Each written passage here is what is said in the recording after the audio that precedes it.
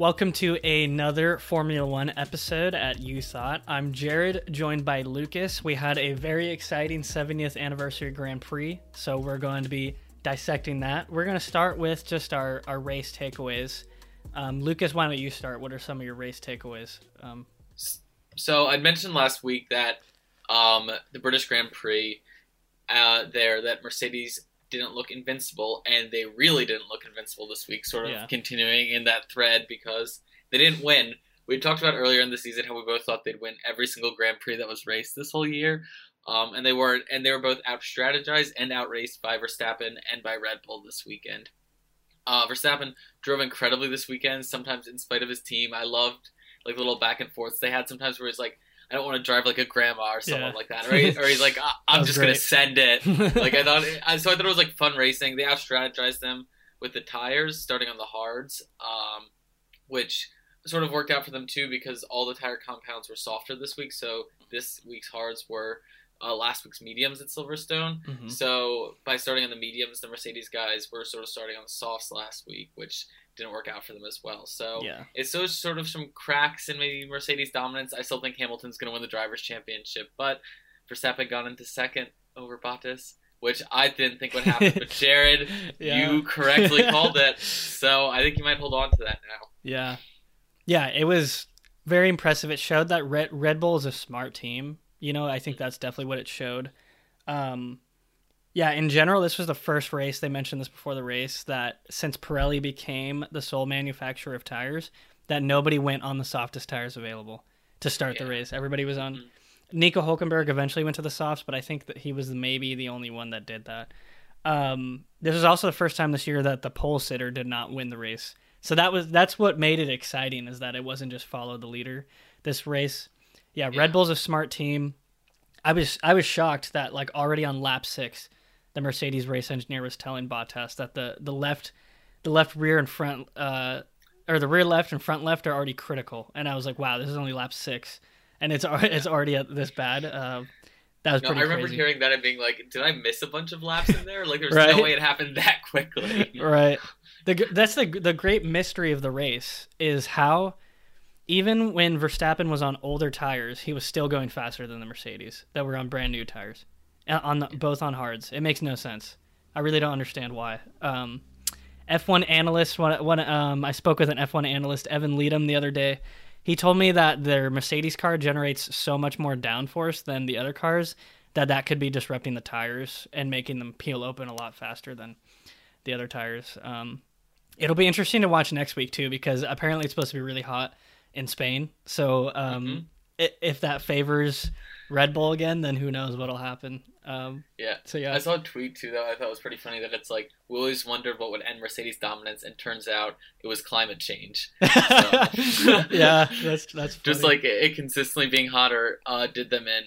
I was also really impressed this weekend by Charles Leclerc, who again just seems week after week to like outperform that car that Ferrari is giving him. Like, he had a great tire strategy too.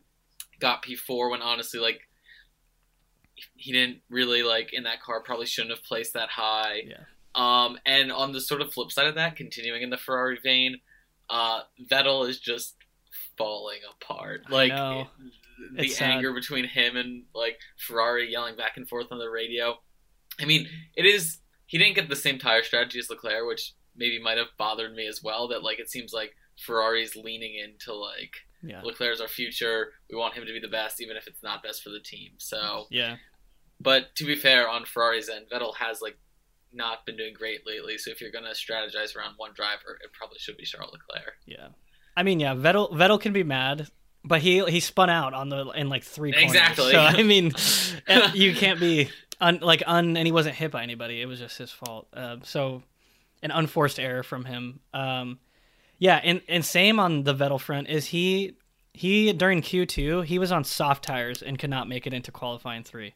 So he just hasn't figured out the pace of the car for one reason or another. He had that one good race in Hungary when I think he qualified like P5, something like that. And other than that, he's really, really struggled. Speaking of someone that was struggling that I think did really well this week was Alex Albon. I was going to bring him up as well. Because he pitted it was another good strategy from Red Bull too. They pitted on lap 7 really early just to get him out of traffic, basically, so that it brought him all the way back to 20th, and eventually he made it all the way up to 5th.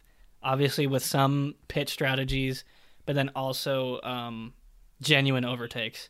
And that's the thing with Alex. Like, I think you mentioned this last week when we were talking about Albon and Gasly, is that I think Red Bull thinks that the ceiling is that much higher with Alex Albon than it is with Gasly, which is why like they're so in his corner, at least publicly. You know, you never know, but he'll like take the chances. I think where they thought, at least it came through in the Netflix documentary, that they thought Gasly was too conservative, basically. Yeah, but. Yeah, and I think, too, like, you've had 2 really back-to-back impressive drives from Albon the past 2 weeks, going from the back of the pack to into the points into the points both weeks, and then P8 last week and then P5 this week. Like, I think he's proving himself, too, that, like, he does have that aggression that they think that Gasly lacked. Yeah. And while it's not, like, quite resulting in podiums yet, like, I think these past 2 drives essentially have shown that he has the potential to get up there. Yeah, definitely. And I think... Again, it's kind of unfair to compare him with Max in some ways, because I think Verstappen is also outperforming his car. Even though Red Bull does have a car, this week for sure, I think he outperformed the car. The car also just seemed to have some benefits that Mercedes didn't have. So I think, P5 is a great race for Albon, I think. So I was pretty happy with him. Agreed. And like Verstappen's like a generational talent, and Albon I think is like a great driver, but it's so hard to like compare yourself against like a generational talent when you're only great. So I think sometimes we need to weight our expectations about that as opposed to like, well, he's not as good as Max every week. So right, exactly. On a driver I was kind of disappointed with though, Carlos Sainz. Kind of the McLaren effort actually this week. Carlos Sainz, the team had one really bad pit stop where he was stopped because of some traffic, but then they weren't sure if he should go. A really bad pit stop there. He just didn't really have the pace. I mean, he didn't have the pace in qualifying. This was the first week, or the first race that McLaren didn't make it into Q3. Both cars didn't make it into Q3. And even Lando, unfortunately, didn't have the best race either. So it was kind of a disappointing week for McLaren. I wonder if they're starting to if the other teams are starting to catch up to where they were at the start of the season when it looked like they were possibly the third best team. I think they are still fighting for that third best team, but I don't know. I think the other teams have kind of caught up, and Charles Leclerc is getting a hang of the Ferrari now, so it'll be interesting to watch. Yeah, it's definitely a lot tighter pack, but one team that didn't do themselves any favors in getting into that pack was my midfield team, Renault, who had an overall really disappointing weekend. Yeah. They had a great weekend last weekend, Ricciardo in P4 at the end of the British Grand Prix, and then it looked like he was going to carry through with that momentum. Because he qualified P5. Yeah. But he spun out. He had to take some extra stops throughout the race because of it, and he slid all the way back to P14. It wasn't a totally lost weekend on his hand, or on Renault's hand, because Ocon did manage to pick up points in 8th, which seems to be sort of like the most frequently occurring place for Renault this year in every race. But the British Grand Prix, they've had one of their drivers finish 8th. But you're not going to catch up to the likes of McLaren or Ferrari or other people who you hope to be battling with in the midfield if you can only put a driver in 8th every week. So I had some optimism for them after Ricciardo all the way up to P4 last weekend, but they just sort of, I think, regressed back to their mean this weekend. And I don't think that they're quite ready to challenge further up. Like, I think they'll probably stay 5th, 6th most of the year. And that's interesting. Not really move outside of that. Yeah, I wrote down before the race, during qualifying, I was like, it looks like Daniel Ricciardo's really getting a hang of this track. But then he spun. Yeah, you're right. It wasn't the greatest weekend for them, unfortunately. But yeah. Anything else? I did want to give a shout out to Nico Hulkenberg, of course. I was definitely wishing he was going to get on the podium. He holds the record for most race starts without a podium, as I'm sure a lot of you guys know. But it would have been great to see him get on there. But he kind of got stuck behind some traffic. His tires wouldn't last the rest of the race, so he had to pit. That stopped. Did you see all the conspiracy theories that people were like tweeting at Racing Point that they thought they pitted him right at the end so that Lance Stroll could finish above him? Oh, like in the standings. Like their official line is that like there were vibrations in Hulkenberg's car, which is like probably true, but there was some like drama immediately after the race where people were like, you just wanted Lance Stroll to finish higher since he's like your full-time driver and your owner's son. So I don't know how true that actually is, but I thought it was funny to see that come up. Yeah, I would doubt that's true. Yeah, me too. It is. Well, to be fair, yeah, Hulkenberg's points don't really matter that much because he's only 2 races. So they probably do want Stroll up there, because he's competing for the whole season. But yeah, I'm not buying it. No, nor am I. I'll trash that take. Yeah. All right. So we're gonna transition. We've just completed 5 of the 13 scheduled races that we have to this point. More races may be scheduled in the future, but there's some intriguing battles forming up. So we want to look at which team or drivers are going to be the ones that are really battling it out for a spot. Basically, we want to see, when it comes down to the last race of the season, who's going to be finishing closest in the points. Where's the real battle forming up? So we got a couple scenarios we're gonna discuss. Let's start with you, Lucas. Is Max Verstappen, is he realistically, is he battling Lewis Hamilton or is he battling Valtteri Bottas right now? What do you think?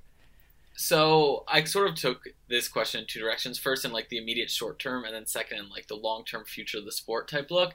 And I think in the immediate short term now, it's Verstappen versus Bottas. I think even at this point, like I think the gap is probably too big for Verstappen to close to Lewis Hamilton, just given there are only 8 races left, and it would take probably something truly dramatic and catastrophic to happen to Hamilton and the Mercedes for him to catch him. But that second place spot, which even as of last week I didn't think would be that competitive, very clearly is. Verstappen overtook Bottas this week, and I think they'll go back and forth throughout the season, sort of jockeying for it. So in terms of an immediate rivalry, I think Verstappen-Bottas is the one you're looking at. But in terms of the future of the sport, I think even getting into next year and the following year, it's going to be Verstappen versus Hamilton. I think Verstappen probably next year is ready to make that jump to competing for the Drivers' Championship, especially if Mercedes keeps having these problems they've had in the past couple races. It might level the playing field a bunch. Yeah. So that's my take, but what are you thinking?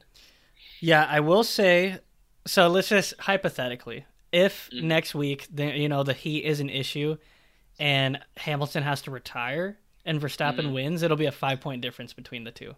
Yeah, I was thinking about that too. It'll be crazy. With that being said, Hamilton holds the record for 38 consecutive points finishes. So he's finished in the top 10 for 38 consecutive races. I mean, he's super reliable. I don't really think that Verstappen has a great shot at Hamilton. Yeah, I definitely think it's the battles with Bottas. And that's what it's going to come down to for the final. I think like in the final races, it will still be like a pretty close points differential between them. So I think he's definitely, that's definitely who he's going against is Bottas. Yeah. Sort of going off that, but do you think Bottas is underperforming that car a little bit? No, I mean he got pole position, so I don't think he's really. No, I wouldn't say so. I think he had a bad race. Both of them had a bad race this weekend, and then like obviously it wasn't really his fault that he retired in the race before this. So I don't think he's underperforming that car. I think Hamilton, his bar is just so high that we think he's underperforming, but I think he's doing pretty good.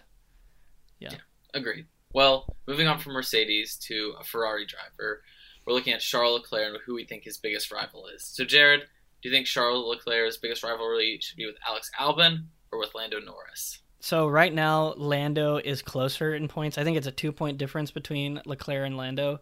But I'm going Alex Albon, mostly because I think the Red Bull car is better than McLaren's car.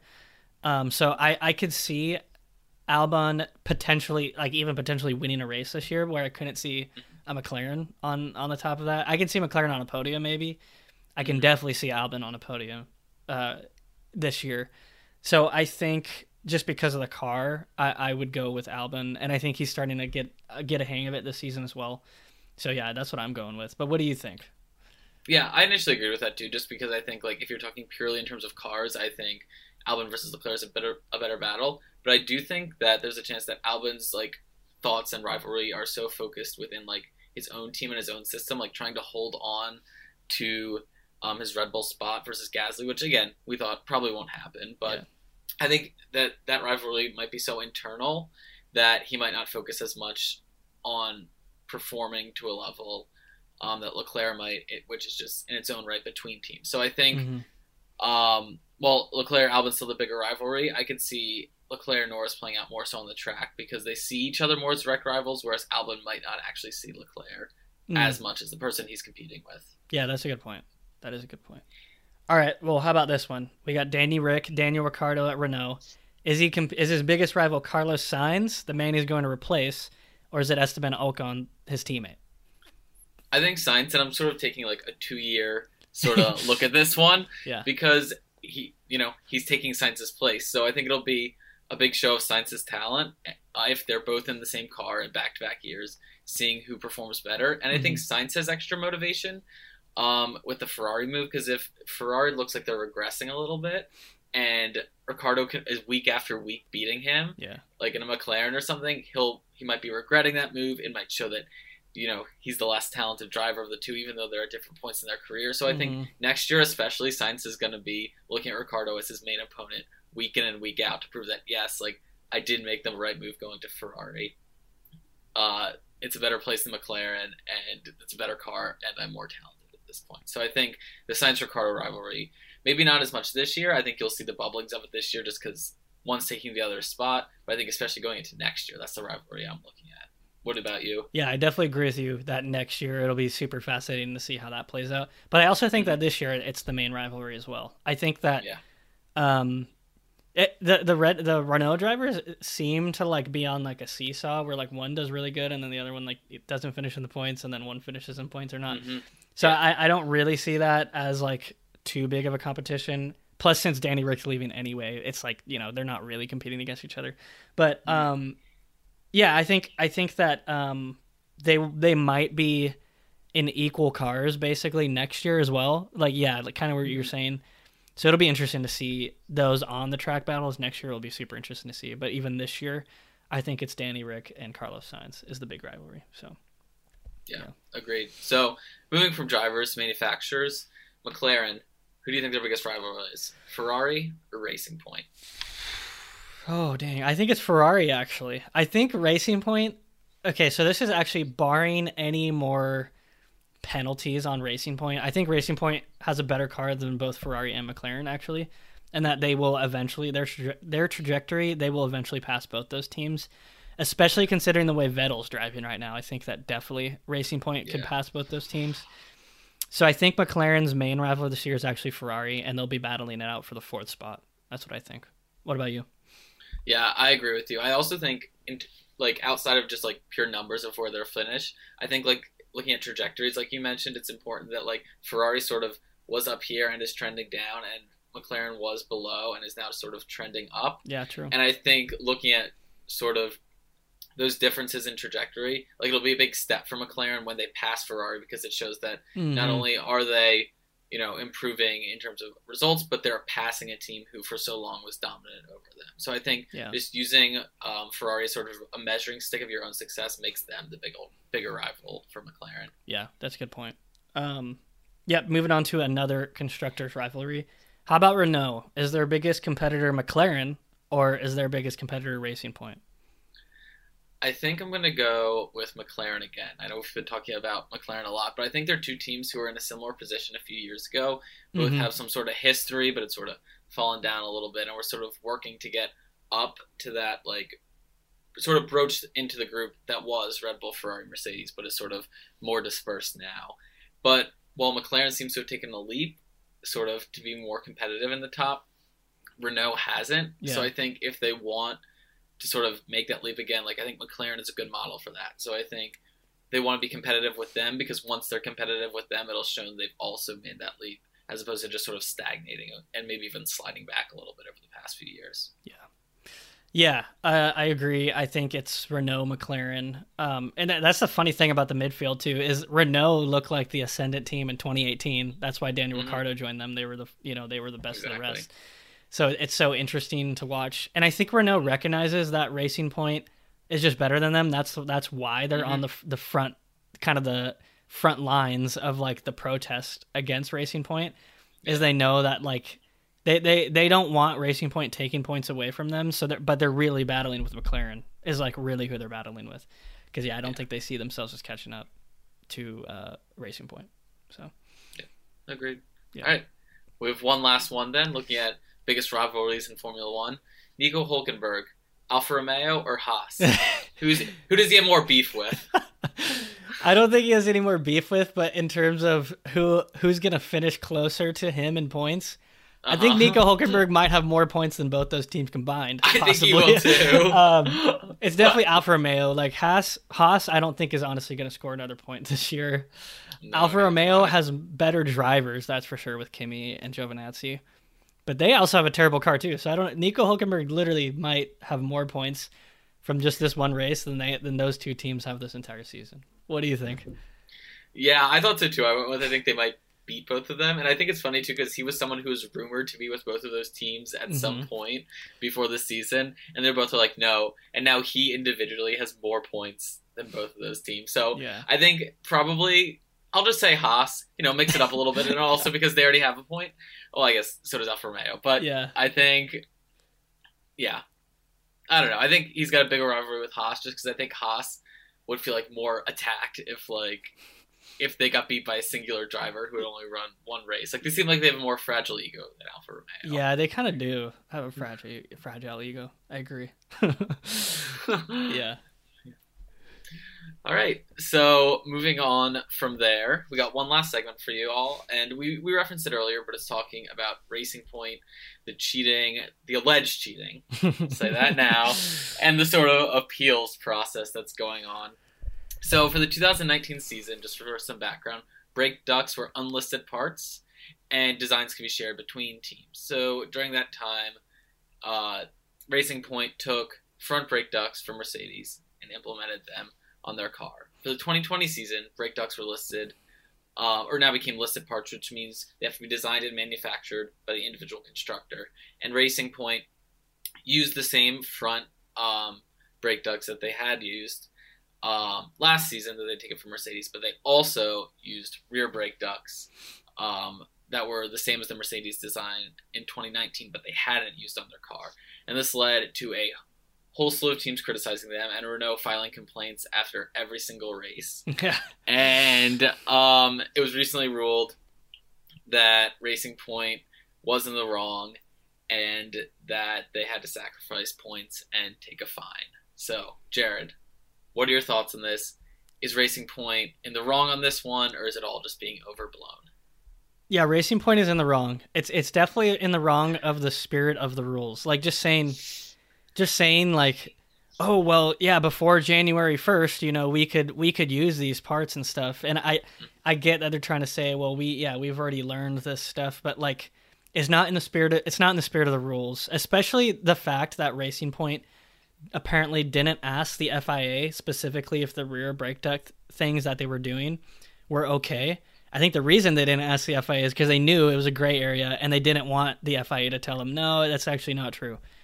So, but there was also a lack of communication on the FIA. They weren't necessarily clear in communicating how this worked, and like they did know about that design in 2019. They just didn't put it in their car. So I think there was a little bit of a gray area that I think Racing Point sort of played within, which I don't necessarily is like it definitely wasn't morally the best what they did, but I don't know if it was explicitly rule breaking in a way that deserves such a punishment. Like, they did know about the design in 2019, they just didn't put it into their car. And Racing Point mentioned this too, but I don't know how you unlearn something like that. Like, it's like you have this design for a great rear brake duct. Are you just gonna be like, well, I don't know. But the fact that you're operating in a gray area and you don't bring it up to the FIA to check, I think means you're doing something wrong potentially.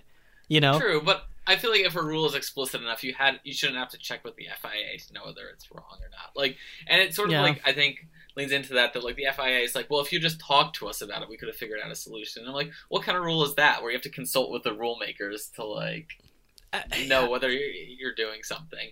So listen, I don't think it's the best thing ever, but I think that they are warranted in thinking that it's a bit of an overreaction, just because the rules weren't clear enough in their first year of implementation. Well, the other teams think that it's an underreaction, though, because the other teams are worried that, okay, let's say Haas, who gets a lot of parts from Ferrari, in another year where a part becomes transfers from unlisted to listed, they're just like, well, we're just going to take the 15-point penalty, we'll take the fine, and we'll use those better parts. You know, you don't want people to think that this penalty is so lenient that they're just willing to cheat and take the penalty. You know, that's fair. But since this point, the FIA has clarified the rules on it. Yeah. So I think that possibility is a little bit less than people are making it out to be.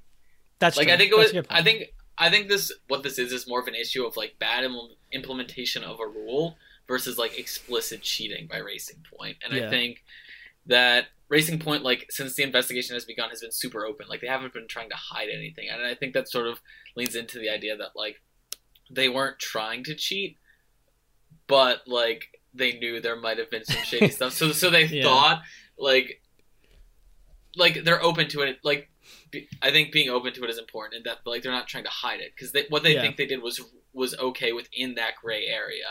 But you could see how someone can implement it as not being okay within that gray area. Yeah, I mean, we wouldn't be talking about this if it didn't work. You know, if the parts like just like didn't even really make the car that great, nobody would care really. So at least the teams win it. I'm not even sure really that the fans really care that much. I think it's good that there's another competitive team in the midfield. You know, I think it's good for the sport, but yeah, at the expense of cheating, though. Yeah, it's not great. It is. There is some blame on the FIA. A little bit for not being that clear, but also for Racing Point to say like, oh, we just took pictures, you know, and like reverse engineered it. All these other teams were like, no, this would have been happening since like 2000 if people were doing that. Like, yeah, exactly. Yeah, so I think Racing Point has generally been open, but also like some exaggerations. You know, they're just playing in the gray area. They really are. But yeah. So, listen, like I said, I don't think it's great of Racing Point, but I also don't think they should be punished because I think it's a failure of the FIA more than it is a failure of Racing Point. Yeah.